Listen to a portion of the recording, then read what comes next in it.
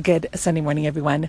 So this morning I'm going to talk about something that I normally do not talk about here on Anchor, and that is religion. Now, anybody that's been following me for any length of time knows I'm a Christian.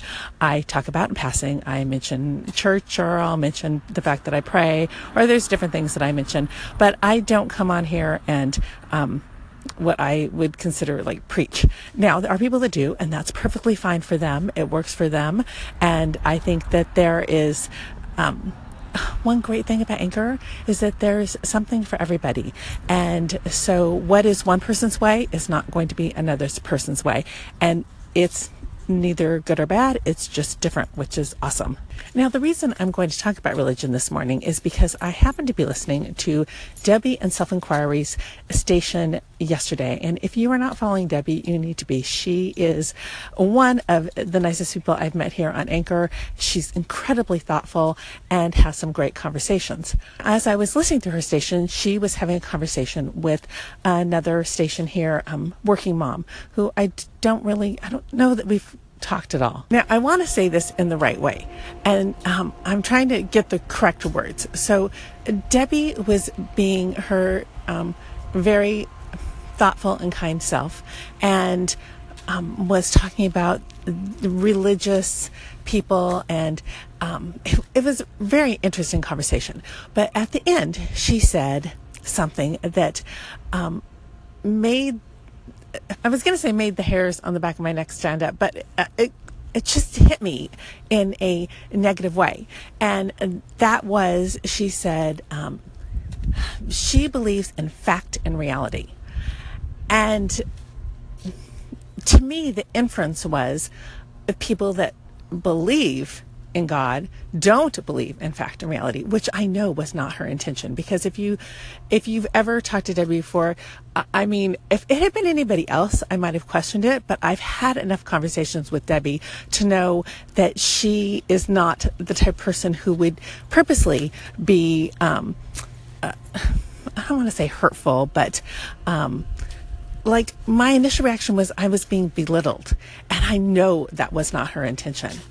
About this. Why did that hit me that way? Because, of course, in my mind, I do base my beliefs on fact and reality. And first of all, what difference does it make if somebody thinks that I'm being foolish? Does it matter to me? And no, it doesn't matter to me, because I know for me, what matters to me should only matter to me, and what other people think shouldn't matter. Everyone is free to feel and think the way that they want to feel and think.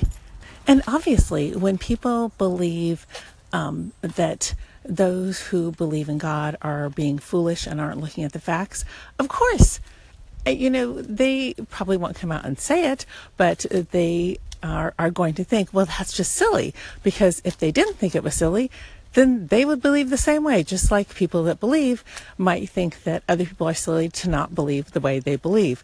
That's how beliefs kind of work, I think. And I think that when we get offended, we need to take a step back, and even if it's someone's intention, which I know in this instance it wasn't, it does no good to get offended by what someone else says. How can we have conversations? How can we have develop friendships with people that don't think and see and hear and feel the way we feel if we get offended by what they say?